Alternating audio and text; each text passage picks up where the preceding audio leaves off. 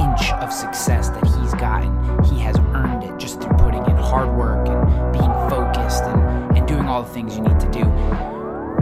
This episode takes a turn in terms of some of the topics that we get into things that are very near and dear to my heart. In particular, how we treat each other online and how in the coming months and ultimately leading up to the 2020 election and all the anger and hostility and division that is inevitable with an election like the one that's coming, how we can focus ourselves to stay positive and hold love and compassion in our hearts, even when we run up against people that we may not enjoy their perspective. I think it's incredibly important for us in life, and it's certainly important to us in business. So I am incredibly pleased, honored to bring you Brian Fanzo.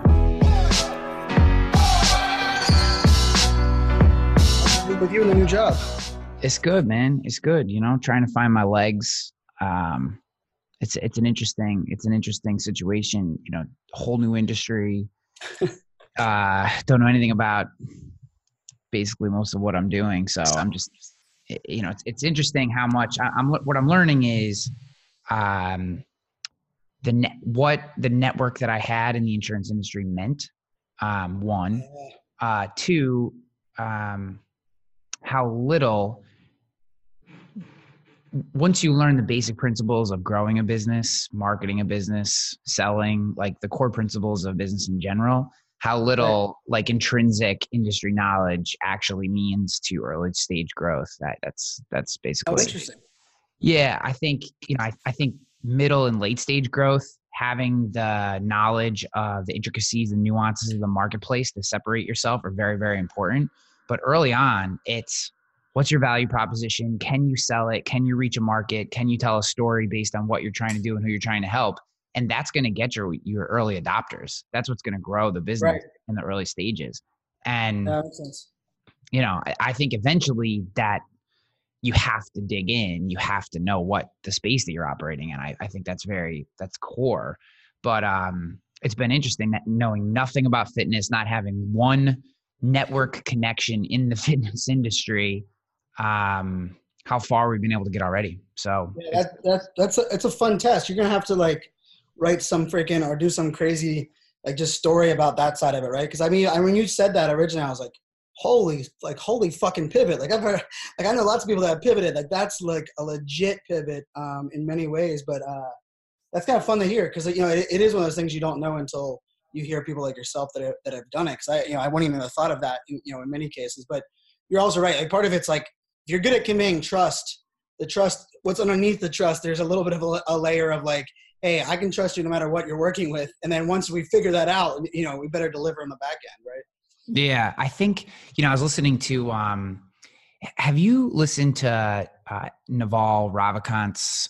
He did a podcast based on a tweet storm that he created. It's called How to Get Rich or How to Be Rich or something. It's like it's a clicky headline, but what's underneath it is absolutely amazing. I think you dig it only because it's just an interesting format as a podcaster.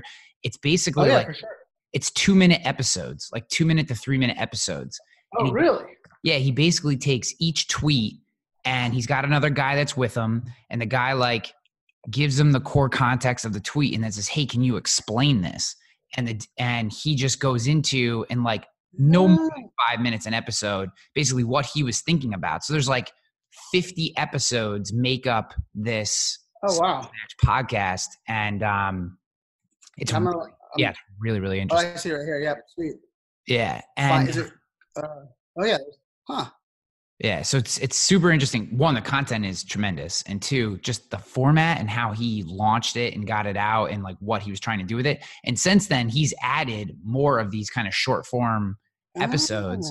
But it's really, really cool. And I'll have to check that out. I just pulled up the website, so that's super cool. Yeah, well, one of the and then the point of my bringing him up is one of the sections in there that he talks about is trust in particular, and he basically says like,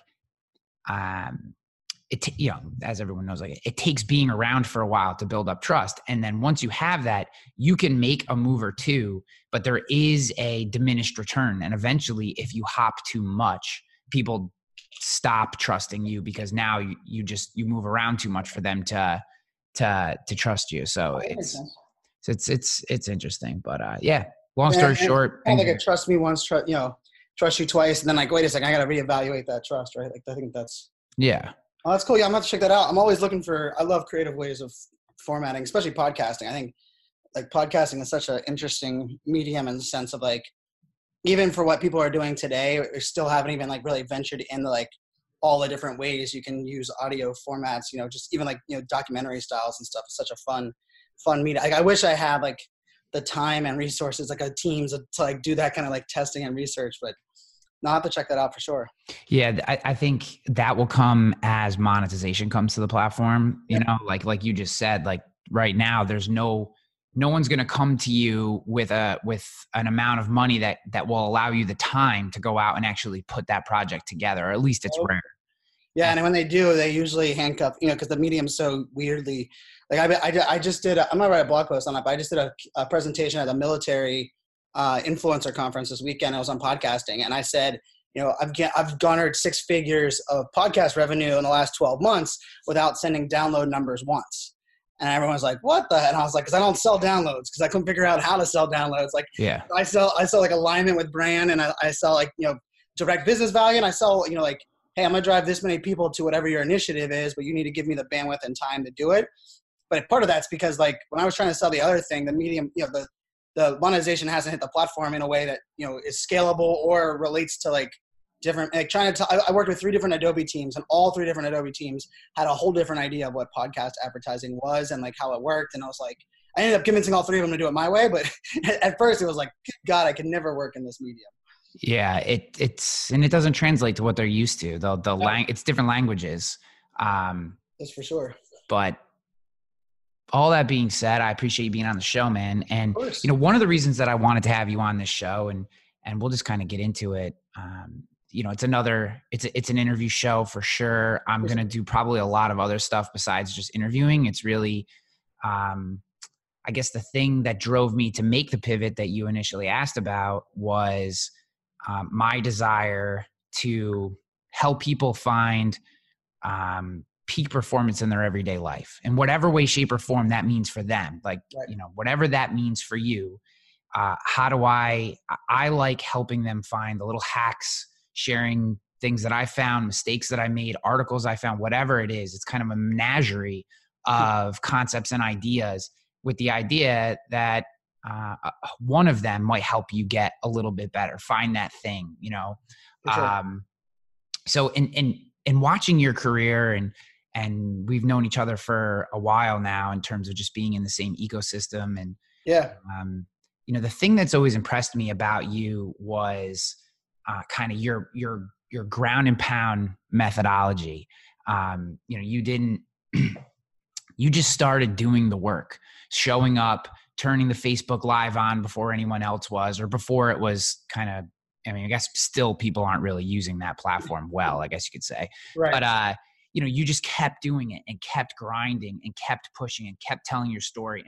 And if you go back in the archives of your work, which I did in getting ready, for this interview, it just kind of brought me back to some of the things that you were in, watching the evolution. Like, it's just so iterative, and with each, I don't know, episode or era of your development, it gets a little more refined and a little more tweaked. And then you can tell you kind of, hey, I'm going to shelf this idea for a while, and now I'm going to attack this.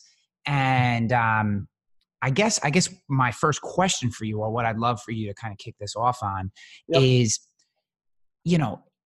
early on, like what you just said, hey, I made 6 figures in podcast revenue. Like, for most people, that's the headline. Whack.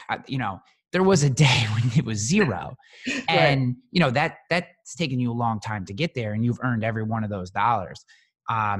What kept you going in the early days? Like, talk a little bit about, everyone kind of starts, but I'm not so much interested in the start as I am the dip, and what got you through the dip.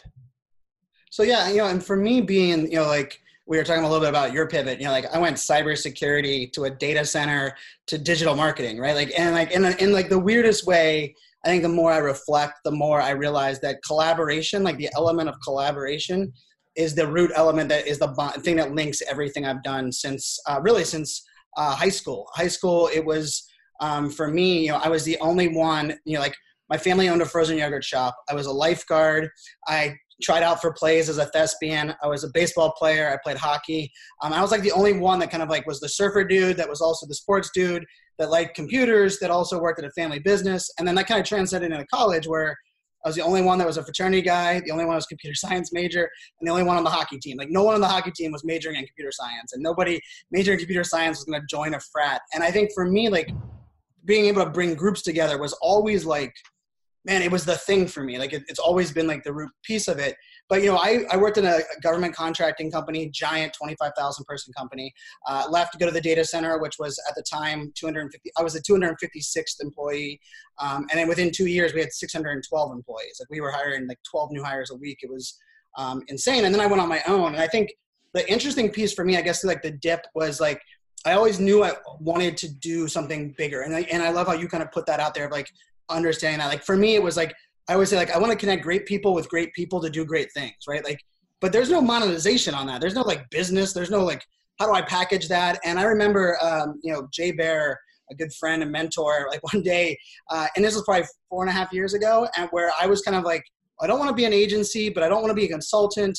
And like, where do I fit like who I am? And like, how do I put some, monetization around it? But also how do I like grow and learn this space? And I remember Jay said he said a statement to me, and I don't think he knows how like much it stuck with me, but he was like, Fanzo, I love what you're doing. Everyone I talk to loves what you do. My problem is I have no idea what you do or how I would sell you. And I was like, yeah, that sounds like a problem. Like, and like for me, like, I think that was part of like that piece of it was, and I would read things like you have to package things, or maybe you need to sell stuff online. And I had like this love for building community without the desire or need to monetize the community. Like if like in my weird big picture, like I remember like I tried the agency thing after the data center, didn't really like the agency model. I just wasn't an agency. Like I deliver, I over deliver, I ground and pound. I'm hey, what's our goal? We're going to crush it. And the agency model just didn't really fit that. Right. I kept my, the one that I was working the agency with, we were business partners. He's like, dude, everyone you bring on, they work with us for 6 months and they move on. And it's not because they're not happy. It's because you've solved so many goals that help them do it. Like they don't need us anymore. And I was like, yeah, that's what I'm good at. And, and he was like, well, that's going to be we're going to turn into a business development team more than anything else. And so I think like for me, like it was this weird piece where I remember saying, people would say, well, what do you want to be when you grow up? And I would say, and this was within the last 5 years. And I was like, well, I was successful in everything I've done, but there's not like one of these things was a path. But I would always say like, I want to be a CEO of my own company. I just don't know what that company is. I don't know if it's software. I don't know if it's hardware. I don't know if it's online, if it's offline. And I was like, because I knew that, I was like, I'm going to build community from the sheer sake of caring about people and engaging as much and as hard as I can. And for me, that was like, well, I got to try out every medium, like from live video to podcasting. Like I had to figure out what worked. Like I can say like, I never thought of myself like, wow, I'm going to try out live video because I want to be a live video expert. It was, is live video going to give me an opportunity to build community, not only stronger, but, kind of allow me to scale? Because I think the thing I've always known was scaling trust and scaling community has always been something that scares me, because I really do, like, I love the idea of like, intimate groups, and I love connecting great people, but I've learned over time that, as those groups grow, and you can go everything from business to church group to sports group, whatever it may be, like that scale is really hard. And I think, so for me, that was a big fundamental piece. And then because I didn't want to monetize this community I was investing in, I was like, well, how do I make money as I'm going through this? And when I say I didn't want to monetize, I didn't want people, it's the Gary V, jab, jab, jab, right hook, right?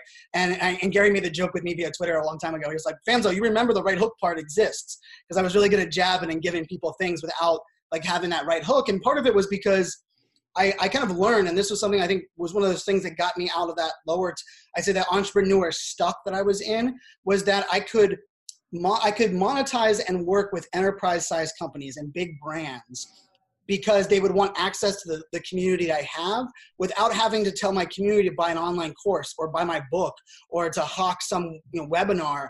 And so when I found that out, I was like, oh, well, that's my whole background. Like my background was enterprise tech. And I was like, well, now I can tap into this network from a business perspective while still growing a community with my underlying goal of reaching kind of the masses.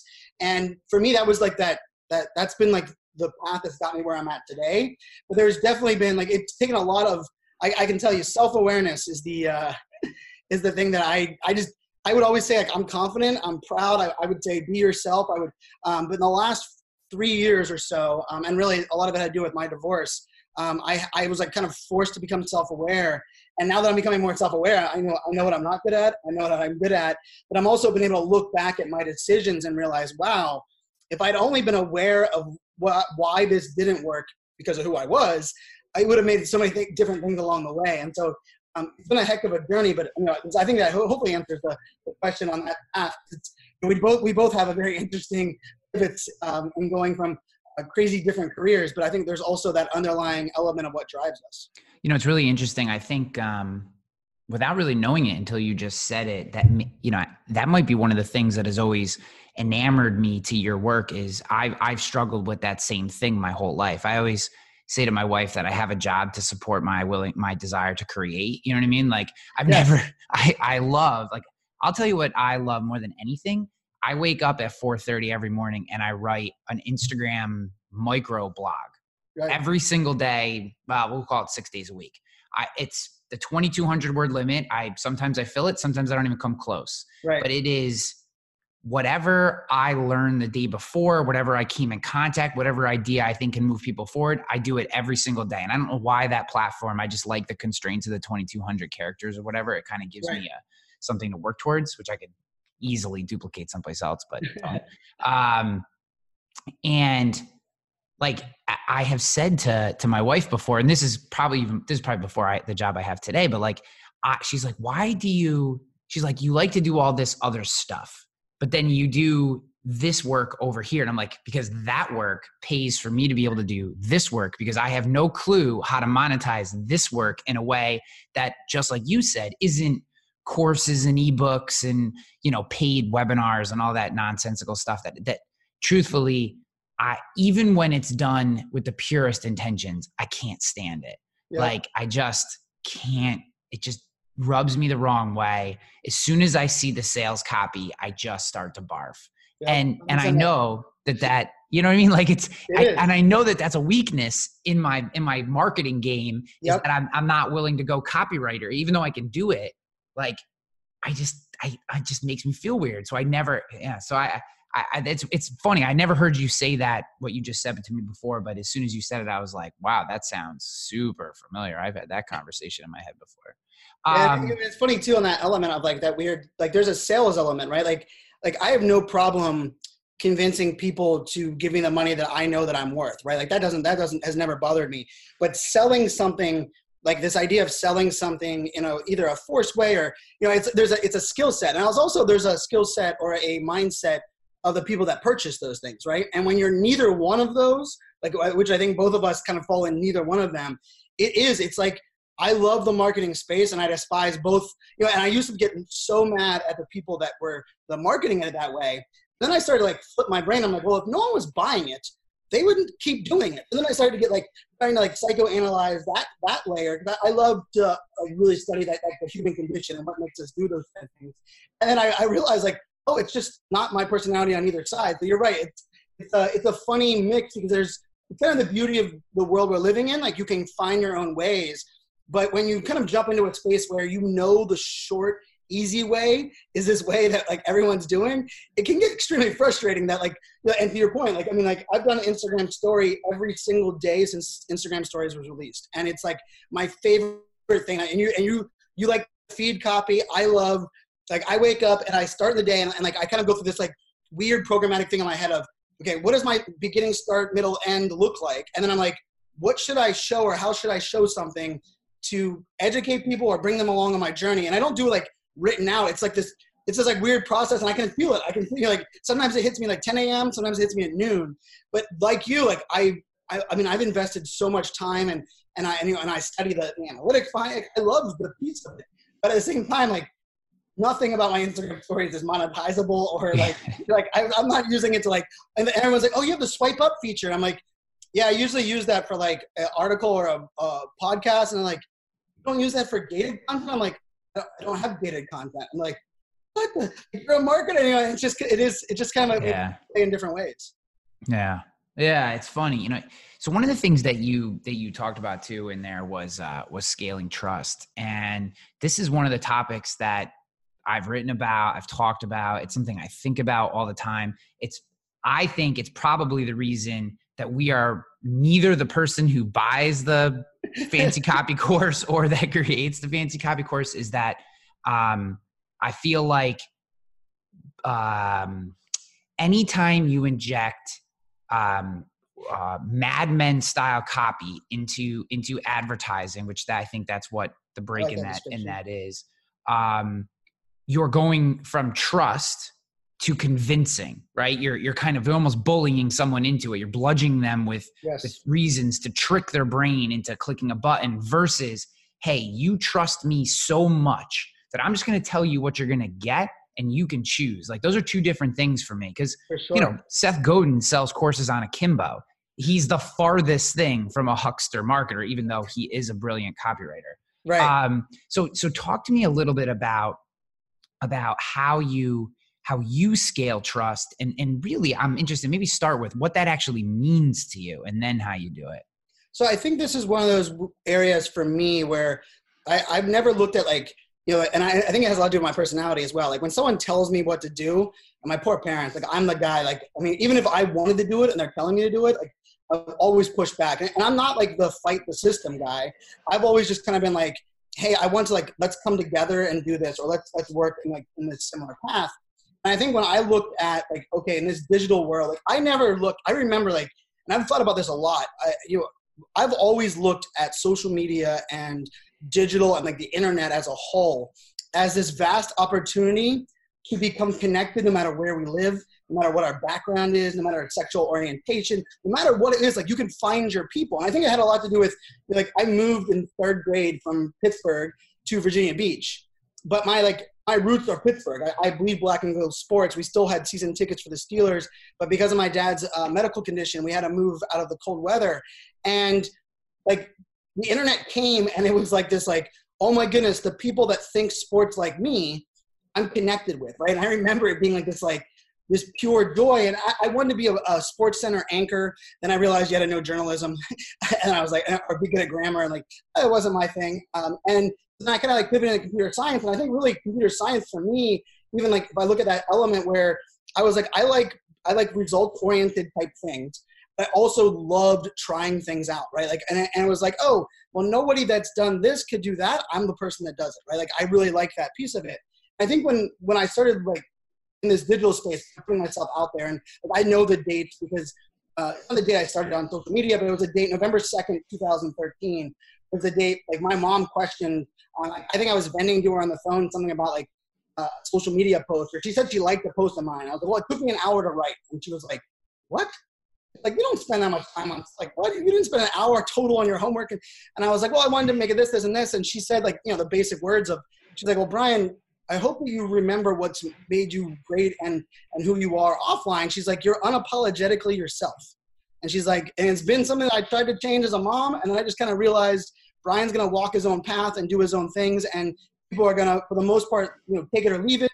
And those that leave it, because I have, like, that desire to please everybody, I'm going to try to kind of come back around and then for them to see that. I think when my mom said that, I mean, it was like I got hung up. I was like, sure, Mom, of course I do. And I hung up and I just, like, sat there and was like, oh my goodness. Like, I am not, like, I didn't have a hat on in my profile picture, right? I was like, I had, like, this, like, weird persona.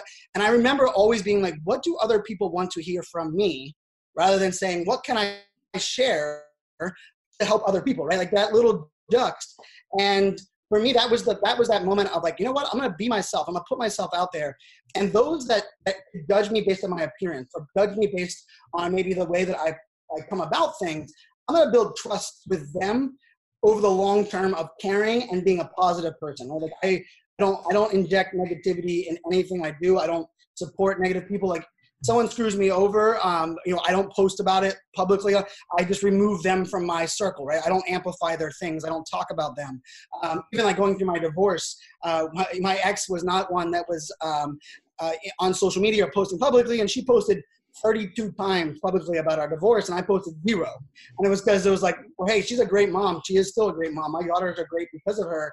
And because of this, you know, disagreement of who we were, we kind of grew apart, and whatever that may be. Like, I've always looked at it with like, I can grow trust through being very transparent, which is what one of like my core pieces of, and I always say, like, transparency and oversharing are two different things, right? Like, oversharing and airing dirty laundry about like my divorce and things that people didn't really need to know would have been the other one, right? But being very transparent in who I am, you know, what I've gone through. And then I've also kind of looked at things and said, you know, beyond like transparency, I'm going to care about other people just as much as I want them to care about me. And I'm going to do it at like the maximum that I can, right? And I think when I looked at like what that meant, like online was just the easy path for me, right? Like I know that you can put me in a room, a networking room, and as extroverted as I am, I don't like forced conversation. Like, you know, it's the dad's like birthday party and all the dads are standing by the grill. Like, that just gives me like it gives me the creep. I hate forced conversation. I don't even like it on the airplane. But like, put me in a room with a bunch of people, I don't shut up. Like, I don't mind talking like when it's not forced. And I think when I looked at all these pieces, I was like, wow, I can do this online and share content, my conversations, who I am. And I think caring is so easy online, right? Like, I mean, retweets cost nothing. Amplifying, you know, calling someone else, it's so easy to do, and yet so rarely done still, that it was like, okay, well, I can do that in a way that builds trust over time. And I can tell you, like, some of my biggest, I would say, haters, or those that like maybe we had a biggest disagreement with, I just recently had a phone call with somebody that was like the first person I ever blocked on social media. Like, I remember being like, wow, like, this was bothering me.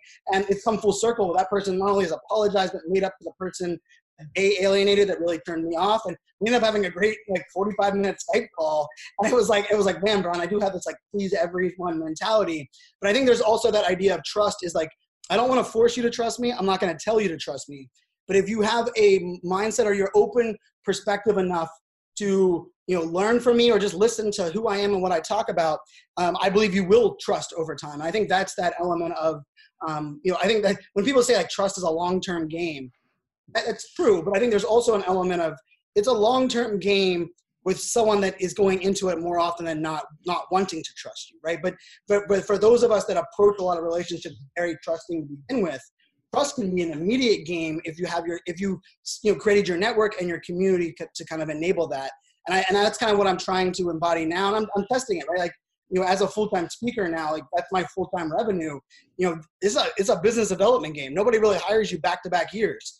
So everything is like, okay, you have to trust to see me, you have to trust to work with me. You know, my speaker agent is like, Brian, you've been running this business speaking for 4 years, you know, without a CRM, without all these like back-end things, like as a team of one. And I was like, yeah, I work hard on establishing trust today so that they might be able to hire me a year from now. And that's how I've always done it. And I did it as a team of one, right? So I started sharing articles for events that I wanted to speak at 2 years from now. I started sharing them today, so that when it comes about in that event, they ask me 6 months out and go, Brian, you've been in our network sharing our stuff. I got to know you. Would you like to speak at our event? I'm like, oh, matter of fact, I would. Little did they know, like, that was my strategy, you know, 2 years earlier in the process. And I think that's kind of like the fun of how this all works. Yeah, it's almost like what I hear you saying is that trust almost has like a compounding effect. Like, as you build trust with one community and become kind of seen as a trustworthy person, more people are brought into that, and maybe they're willing to trust what you have to say and who you are quicker than they would as if they hadn't heard from you or you hadn't established yourself. So it just kind of compounds over time. And I think that's where I always look at the difference between like a community and a network. And I think that's always like a fundamental piece for me. And I can't really remember who even like kind of opened my eyes to this, and maybe it was a couple different people, but I always like, you know, like a community are people coming together because of a shared purpose and a shared passion. are not connected via one individual, right? And a network is the idea that you are invited in because of the people that you know. And yet, if there's a couple of people that are removed from that network, your attachment to that network might no longer be there because the person's removed. But you can remove people oftentimes from a community, and the community is powering on because they have that they're joined by that purpose and passion. And I think that's also why like the words like monetizing community don't go together, right? Because it's like, wait a second, like we're bringing people together. And I think in the online space, like you can build followings on social networks. Very, hey, we all know how that works. But I also think building a community that will follow you where you go is where the magic happens. That's the beauty. But there's no recipe, there's no online course, there's no like one hit wonder to make that happen. And I think even, you can use the extremes. And using Gary Vee is like using Apple and technology and innovation. Like, so there's only one of him, and he did it his own way. And I don't like using him as an example, but there's lots of people I think are understanding this idea of building through trust and those relationships and putting their passions out there. And ultimately that community ends up doing the story, the telling for them. And it's amazing because sometimes people will call them a podcaster or like, wow, they're a YouTuber. But if you look at like the fundamental core, it didn't matter the medium they were delivering their message on. It was more about the message that they were delivering. It just happened to be that medium was the vehicle to get it to the people to bring the community together. Yeah. One of the things that you said in there was, retweets and sharing of other people's content has become rare. Now, I remember, I was active blogger, content creator in 2008, 2009. And that was the currency of the internet. I mean, that was how anyone found anything was, I know you, I know the stuff that you like, you retweet someone else's stuff, and now I get introduced to somebody new. And I'm with you. Like, that doesn't happen anymore. Like, people just they don't link to other people's work in their articles. They are not retweeting other people's work. They're not sharing articles into their feeds from other people anymore. Even stealing people's quotes and not putting people's names under the quote. Like, this drives me nuts. What you just said drives me nuts is quote from someone alive with a Twitter account on Twitter and then not mentioning them on I'm like, it drives me crazy. And the worst part is it does you more benefits. Like and I think this is that weird, and this probably goes back to like a whole nother piece where, we lived in a mentality and a life. And I think this was a lot to do with like, let's say before the internet boom and just the lifestyle that a lot of people are living in was like, you hold on to what you know. And if you get hit by a bus, everyone else is screwed. And you are defined by what you know, and you are rewarded and the salary you have. And we no longer live in that culture, right? And that culture is completely, but there's still like fundamental little pieces that trickle in. And when I see people do that, right, they don't mention the person that quote is or they're stealing quotes that majority of us know are from someone else, and they're not even putting that person's name underneath it. And I immediately are like, wow, it's this idea that if I put their name underneath it, it somehow devalues what I currently own. And it's like, actually, no. It now connects us with someone else that we can be inspired by. And if that person ends up being someone we trust, we now have upped your level of trust by like, wow, I was connected by that person by that person, right? Like it's so weird that we've kind of got away from that. I think a lot of people are still looking for that shortcut, right? And I think like you said, the early blogging days, the early social media days, even, Twitter, let's say Twitter 5 years ago, I don't think the shortcut was the answer, right? There was no shortcut successors. Therefore, there was no one to be like, oh, we're going to find that out. And then like this idea of like growth hacking and then like all these like weird things where you were getting rewarded for vanity metrics. And all of a sudden people started trying to like make excuses for these bad behaviors. And and it's weird because like my dad's given me so much amazing business advice, and there was a good period of time that I was like, Dad, that's great, but I worked on digital and like you hate the internet and you don't like email and you sold peanuts. Like he sold peanut brittle. He owned a peanut brittle, a global peanut brittle company that he owned. And like now when I circle back, I'm like, man, like everything my dad told me about business and sales and trust and your word and over delivering, that he was like ingraining in me through everything that I like shunned is the core values of what still works. It's just that, unfortunately some people still see an easy button. They're looking for that shortcut. And, I think that's been I think if I had to like look at anything for me on like what keeps me going to, which I think was like the first question you originally asked me, was like, I've never looked at anything that I do today as a need or desire for it to be short-term, immediate success. Like that to me, I almost like immediate success almost like scares me, because like what happens when that goes away? Like you fall, like building this like long journey and path that we're building, like failure does not scare me because I won't settle for it. And I got plenty of things to roll back on that are in my life and in my journey. And so I think I have like kind of like the flip, but there's a lot of other people that are like, oh my goodness, I could get that $1 million tomorrow, or I could go viral, or I could do it, I could be interviewed on this show or whatever it may be. And I've never had a desire to that. I even look at it and say, if that's a show I want to be interviewed on, or I want to be up on that podcast, let's just say something like that. I'm like, you know what? I'm going to earn my keep. And if I get on it in 5 years from now, that to me is so much more powerful than me like, going around some back door to get something that I want like immediately. I think it's such a unique value that good news is I feel like people are getting exposed today at a much higher rate. Like we're finally at this like pivot point where like taking it to making it, selling unicorns and rainbows, and not, having actually the products or the services that you've been promising. Yes, they're still winning right now, but they're starting to get exposed slowly. And I think the people that are like, 10 years behind us are like, wait a second, I might not want to follow those people that are now kind of, including like the Me Too movement. There's so much of those things that were like, hey, this is just the way things were done. And now thankfully we're at this pivot that are kind of changing our society, which let's hope it changes sooner than later. Yeah. Well, there's a lot in there that I want to unpack.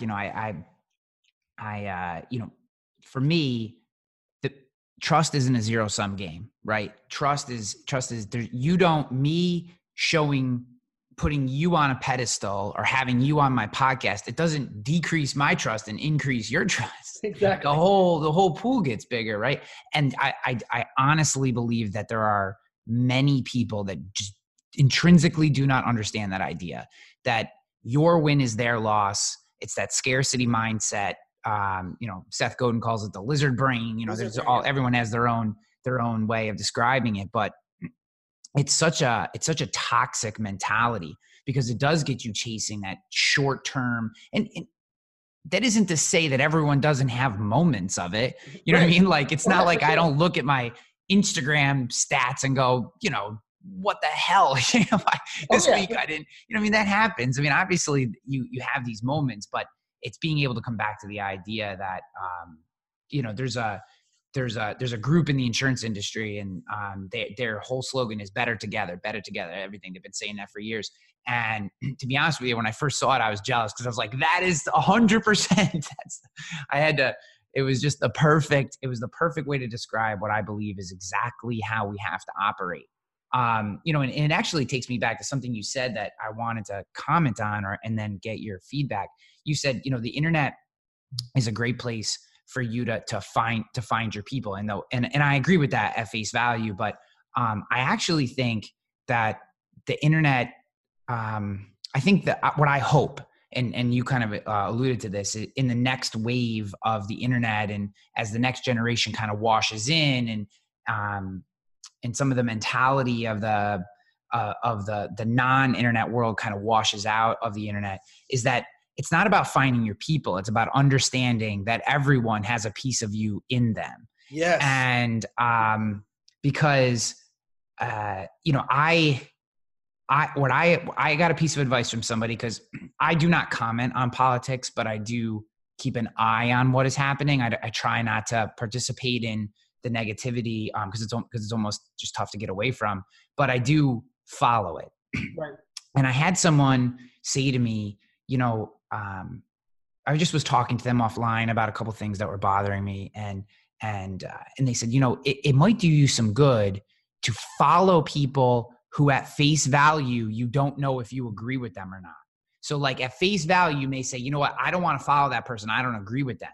But what this person's advice to me was if you do that, over time, if you actually give them a chance, there's always probably going to be some things that you don't align with, but there may actually be some things that you do align with. And if our mentality could go from what it is today, which is, if you disagree with me on one thing, you're against me, to if you agree with me on one thing, we have a chance. And I think that shift is really what I hope happens. And I don't, that just triggered that thought in me, but I feel like as we roll up on this next election, holding some of those ideas in our head is going to be more important than ever. And I mean, I think like that to me, it kind of embodies what my life's work. I use the phrase digital empathy, and I don't think digital empathy is kind of like the piece of it. But what I always looked at that was like, removing toxic people or negativity and hateful people out of your life is important. That does not mean you remove the people that disagree with you, right? And I've always believed in this, and this for me has been a huge one. I was diagnosed ADHD at 31 years old, so later in my life, and the first time I shared that on stage, I remember the day. I remember the lady. I had a lady come up bawling, and she had me FaceTime her son, and her son was struggling with an illness. It wasn't even ADHD. And it was just the fact that I put it out there in front of these thousands of people that like connected me. And it was like, the more that like we realize that our vulnerabilities not only become our superpowers, but they're the things that link us in so many ways that like we as humans are so much more aligned. I think this is where that, I love the way you're saying it, right? It's like, hey, I disagree with you, you're out of my life, rather than saying, well, we agree on this. And I think this is where like it's a skill. I tweeted this out this weekend and it got a lot of play. And I was talking about this idea of compartmentalization, and this idea that if you can compartmentalize certain things or prioritize, deprioritize how you evaluate them, it allows us to kind of open up new doors and things that we maybe have always just siloed off. But at the same time, I also believe in having kind of like a backbone and your own morals and ethics. And like for me, like I'm very, I have a few that are just like things that, and it's weirdly, it's like the same thing. Like when I got suspended from school, my high school year, my freshman or sophomore year, and my mom was just like so mad at me, and she's like, "You're finally turning things around." And I remember my mom being like, she's like, "What happened?" And I was like, "Mom, I have like 3 things that if these 3 things happen, I don't have rage. I'm not a person that wants to fight, but I have like 3 things that like it's just at my core that I don't settle for. I will not back down. I will not stay quiet."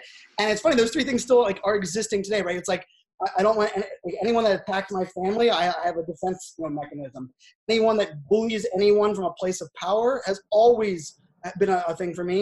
And then anyone that hits a woman, right? Like, and those were like my 3, and at their core, like they've expanded at a higher level now where, I do a lot of work in the LGBTQ community. And I have a lot of passion for this idea of treating everyone equally as long as that person isn't harming other people, right? I don't care what their love or beliefs are, and that's at my core. But I also grew up right-wing Catholic, right? And so like I had to learn like, how do I bring this along? And like trying to get my dad to like come on board with me in high school on some of these thoughts that I had, like beliefs that I had, was a lose-lose battle. And I would bump head with my dad, and I would realize we get nowhere. But over the years, I realized, well, I'm gonna have him introduced to my friends. He's gonna get to know these people, and then slowly he's gonna realize that like some of his beliefs that these people fall into were things that he just wasn't exposed to, right? And had nothing to do. And it's been like an amazing thing where my dad has come that full circle. But I think it goes back to this idea of like compartmentalization in the sense of like, you don't have to agree with the other things. But if they're not like part of that moral compass of yours, and they're not like stuck in stone, you can kind of like, hey, I'm gonna let that person have that, but I'm going to agree with them on this side, right? And I think it's like that weird alignment of brand and mission and message. And I think it's important, too, to always reevaluate that. Because, Marcus Sheridan, our mutual, I had 3.5 hours with him at the airport 2 weeks ago. And we joked that we literally talked 500 words a minute. And at one point we looked around and like the entire restaurant and the airport bar, like could hear, like, cause we're just loud and fiery. But we like spent like the 3 hours together, and majority of that 3 hours was our passion to worry about society a year from now, right, at the next election. And it had zero to do with politics. I don't even think either one of us brought up Republican or Democrat. It had zero to do with that. It was more about like the diversity and the toxic elements, and how we as like business partners and leaders that have been aligned for years that are all of a sudden going to have to, are going to quote unquote be forced to pick a side, and what that's going to do to startups and businesses and things that are going on. And I think we both were scared. We're both passionate to figure out ways to not allow that to happen in the arenas that we live in. But to your point, like on the idea where it's like, it's that one thing that bonds us. And I think the more, and this this is part of my whole empathy thing, is that like my slogan is that empathy starts with me. Me, but it's backwards. And what I believe that is that like we can't make the world a more empathetic place until we start putting our story out so that people can be empathetic towards us. And part of that is like realizing that there's people and cultures and beliefs that like were not open to me until I started sharing some of these other things, and all of a sudden connecting at these core values. And like I would have never thought of myself as someone that would be connected with a Buddhist monk and someone that was truly in this like spirituality like moment, like, and their entire life is that. Yet we connected on something else that we both agreed on, and all of a sudden now he's opened my doors and my life. This is Jared, and he has his great podcast, Noetic Nomad, I believe is the name of the podcast. I'll have to give you the exact one, but it's all about spirit. And we connected on like our love for podcasting, only to share our stories as intimate as you could have ever shared, thanks to a couple adult drinks. And all of a sudden it was like this worlds that were open up to us, and our singular bond, like we started to realize like, wow, we both grew up completely different worlds, but we have these same beliefs. And I think that's why when I say it on stage every time, I believe we're living the greatest time in history. That's hard to say when you have mass shootings, and as there's this, we're recording this on September 11th, on this day, 18 years ago, but I truly do believe unity is the byproduct of where we're at. We just have to get to that pivot point, or whatever slogan you want to say, and hopefully we get to it without it being something that destroys us so much that it takes too long to kind of rebuild. Yeah. I have a lot of thoughts on what you just said. I think I completely agree that we are living in the greatest time in history. We're also living in the most equal time in history. We're living in the safest time in history. We're living in the best time in history. That being said, it's far from perfect. And I think how I would rather frame the people who would stand and say, this country is a lot of negative things. I firmly disagree with that vantage point. I wish, but I understand their frustration and wish that it could be framed in maybe a more positive way. The problem is the media doesn't write stories about positivity. No. So unless you're, blasting the president or blasting someone else, you know what I mean? Like, or, someone on his side blasting back, no one picks it up. No. That all being said, I think it's important to remember two things from my perspective on this topic, is that a lot of misconceptions are formed based on signaling. When we're trying to signal the tribe that we would like to be part of, or that we feel gains us the most points, that creates a lot of misconceptions in the world about who we actually are. So yes. I would anyone who's listening to this that cares, I think we need to be very careful about how we signal in the world and why we're doing that. There's a difference between having a belief structure and feeling the need to signal that structure into the world for a given reason.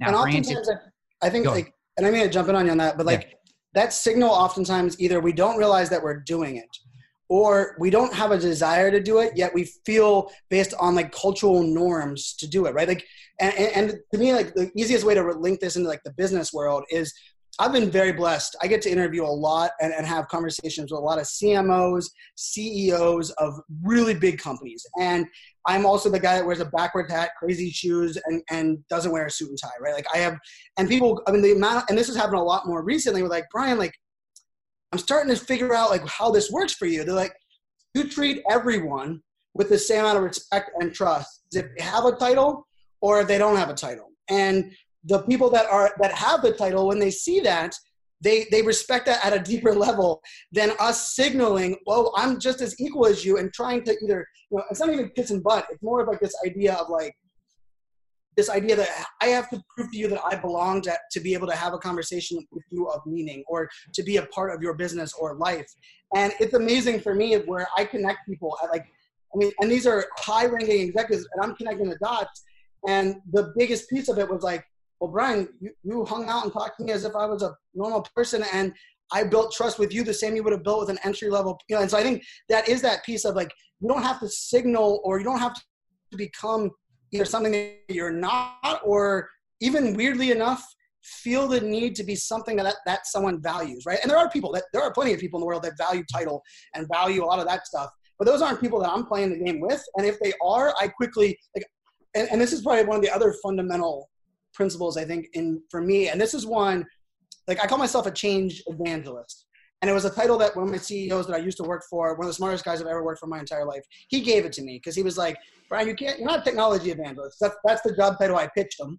And he gave it to me, and we put it on business cards, and he hated it. And he's like, you're not, he goes, because people assume that you want technology in all these places. He goes, you remove technology just as much as you install technology. He's like, you will identify a problem and look at it and say, does technology make it better or worse?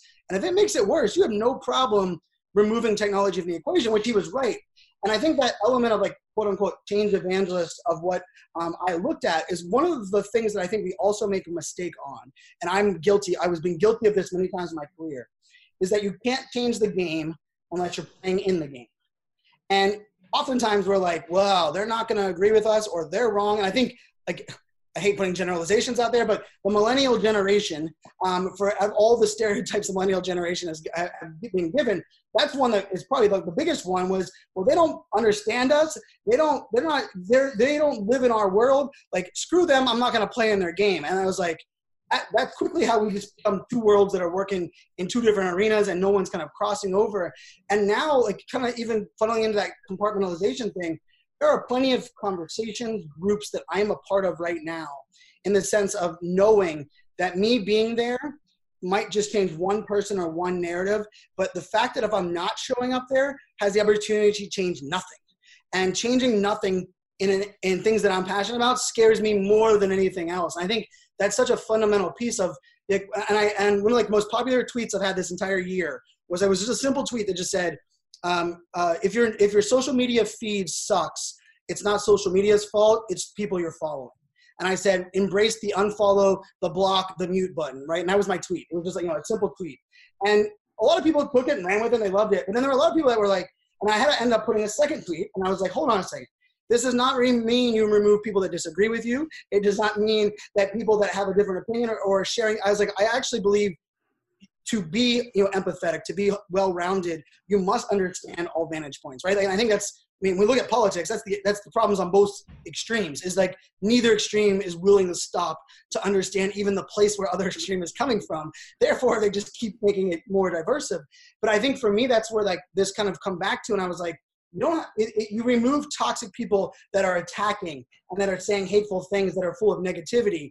But by getting rid of them, now you have some people that your mind will be open to new possibilities. You'll have all these new things. And I think that's where, not being part of the game, like saying like, oh my God, I hate social media, or blaming social media for like the Me Too movement or all these things that exist. Like, no, wait a second.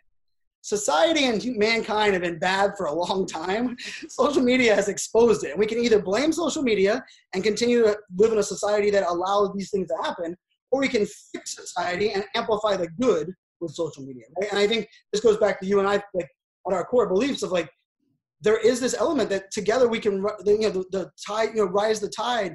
But in this world we're living in, it still is unfortunately too rare in the space we're at. But I believe the businesses that are doing it well are the ones that see that.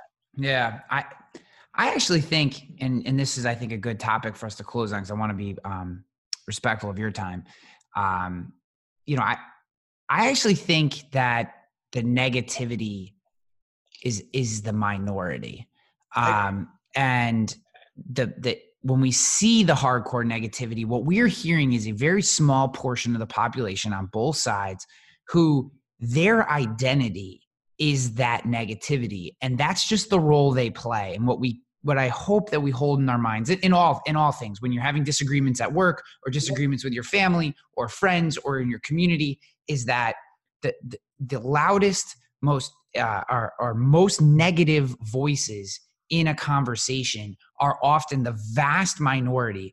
And not that we shouldn't hear them, but we certainly shouldn't hold them up as the banner for what that, quote unquote, side of the argument actually believes. Because I know a lot of pro gun who are also pro gender rights. Correct. And, if you were to, if either one of the far extremes were to hear that you were one or the other, they both would kick you out. And then where do you go? And it's like, that goes Right. for every disagreement. You may be pro hierarchy in work, but also want your people to step up and question what you do. And it's this, I think the easiest example is always in politics, I think, for this particular issue, but the idea transcends every aspect of our life. When you're disagreeing with your spouse or your partner or someone in your family, your friends, if you're having, and in particular, I think this is coming more and more into work as people get into these, I just had a discussion the other day with someone about flat structure versus hierarchies. And I firmly believe in a hierarchy. I just do. I believe that you have to have a hierarchy to get things done. That being said, it places more intrinsic responsibility on the leader to allow their people to be value adds all the way up the chain. Now, that may not, with a weak or a selfish, self-oriented leader, that system falls apart, which is why people say hierarchies are the problem. Hierarchies aren't the problem. I'm way off on a tangent, but I don't believe hierarchies are the problem. I believe shitty leadership is the problem. Correct. So, so we got back and forth, and ultimately, I think we both understood their sides. And basically, the person I was talking to side was, how do you know if someone's a shitty leader? And once they get to that position, how the heck do you get them out? And I said, that's a fair point. I think that's what we have to work through. But I guess my point is, like, I don't ever think we should shut anybody up. And I don't believe in banning people because unless you say really hateful, whatever. But I think we need to hear what the extremes are saying. I think we just always have to hold in our mind, remember exactly who they are and why they're doing it. It's like you signaling as a Pittsburgh Steelers fan and me as a Bills fan. It's part of who they are. Yes. Is hard to one side and negative, and everybody else is in the middle, and those are the people that I hope they just find one thing in common, because when you find one thing in common, everything else seems to fall into place. And you'd be amazed too if you looked at, because you do have the extremes, like you said, but I think if you looked oftentimes at negativity that is in your life or in your feed or in our world today, the negativity is rooted in a desire to know that their voice is heard, not the negativity that the message is carrying, right? And I think this goes everything from kneeling on the football field to, there's a fundamental principle, and there's a difference here of knowing that I'm heard and knowing that you have to listen to me, right? Like, they're two different worlds, and I think we have this weird thing where if we acknowledge someone that, hey, we hear someone, that means we ultimately have to do exactly what they're telling us, and I think that's complete fault. And that's the amount of times I've had these conversations with leaders on social media and then coming to me and Brian, putting vulnerabilities out there and doing all this stuff, but yet how do you respond to this comment or this statement? And I was like, well, you have to acknowledge it. Like, I don't bat an eye. You have to acknowledge it. And they're like, what? I'm like, because the lack of acknowledgement will now just spur the hate and the egregious more, right? And this idea of like, hey, I hear you. I'm gonna take it for the value that it has, but I'm gonna decide how it's gonna be implemented. But I do hear you, right? And it's amazing where I think, even to your point with the friend that you had a discussion on the hierarchy, right? Like, if you weren't willing to listen to the fundamental, like, hey, this is what you were arguing. Wait a second, like, you argued that, you're an idiot. No, you're arguing that, and then the root comes out to be, oh yes, we realize that shitty leaders have been rewarded for a long freaking time, and it's really hard to get rid of shitty leaders. And how do we prevent shitty leaders? Is not really a recipe. And I think this is where to me, it excites me about where we're at, because there is, like, find that one commonality, but at the same time also, if you don't see the commonality, but they won't stop chirping and they won't stop making sure you hear them, maybe it's time to take a different perspective and a different mindset to who they are and what they're talking about. Like, and I think that's where that one piece comes in. Like, some of the coolest moments in my life, I feel like, are, and it has to do with a group of speakers that opened me to this world of people that are doing the same profession as me, just do it differently. They have like different passions and goals, and they've come from so many different lives than I have. And then there's like these core things that, like, I feel like in the last 2 years, I have become a much more well-rounded human. I don't, and this is like, not saying I don't judge everything, but I don't judge. I look at every opportunity as a learning opportunity. And I'm willing to listen. And oftentimes people looking around me like, Brian, why did you keep listening there? And I was like, because they have that passion that's rooted somewhere. And even if I don't agree with it, but I understand it better by listening, I improve, and maybe I can help them improve even telling their story. And I think that's where you and I even agreed. I think part of the root where you and I connected with early on was just like our desire to help people, but also a desire to realize that like everything's building to a performance level that we can always grow on. And you made the statement before, and I just literally ordered these shirts yesterday. I have a shirt coming out that just says, "We are greater than me," Bitterman sign, because if we can embrace that and realize that we're all connected by those one things, the world's gonna be a much better place. My man, it is always a pleasure to spend time with you. Thank you so much. I know you're traveling. I think life is hectic. You're an in-demand speaker and you got places to be. So I appreciate this time. It's definitely been fun for me. And you got my mind going, and I got a page full of notes, which is always amazing. Where is the best place for people listening to this? They want to learn more about you. Maybe they want to hire you to speak. They just want to be part of your ecosystem and kind of take in more of what you do. Where do they go to learn more? So, I'm a big believer in, consistency. Consistency is extremely important. Probably one of the most underrated things online today. So I'm iSocial Fans. So the iSocial, Fanz, or a Z at the end, on every social network. So I always say, don't follow me everywhere. I create a lot of content, a lot of noise. Follow me on your favorite channel. I would appreciate that. And then I'm speaking, my new speaker site is brianfanzo.com. brianfanzo.com is where all of my speaking stuff kind of goes through there. And if you want a podcast, I think that probably relates to your audience the most. I host a weekly podcast called FOMO Fans, where I try to cure your fear of missing out around entrepreneurship, marketing, business, technology. It's a solo podcast. Literally, it's me talking to the microphone for 30 minutes. But it's kind of it's definitely my passion project, where I just love being able to share what's on my mind. And I think I rolled out episode 118 this week, so it's a lot of fun. But yeah, anywhere and everywhere, Ryan, it's a pleasure for me. I tell you what, I love that we can come from two different industries and walks of life. Social media was the link. We ended up having some mutual friends that kind of ignited the trust we have together. But I've been cheering for you as you were pivoting, and I think we've both been cheering for each other, which I think is a whole lot more fun and makes the conversation as good as it was. So thanks for having me.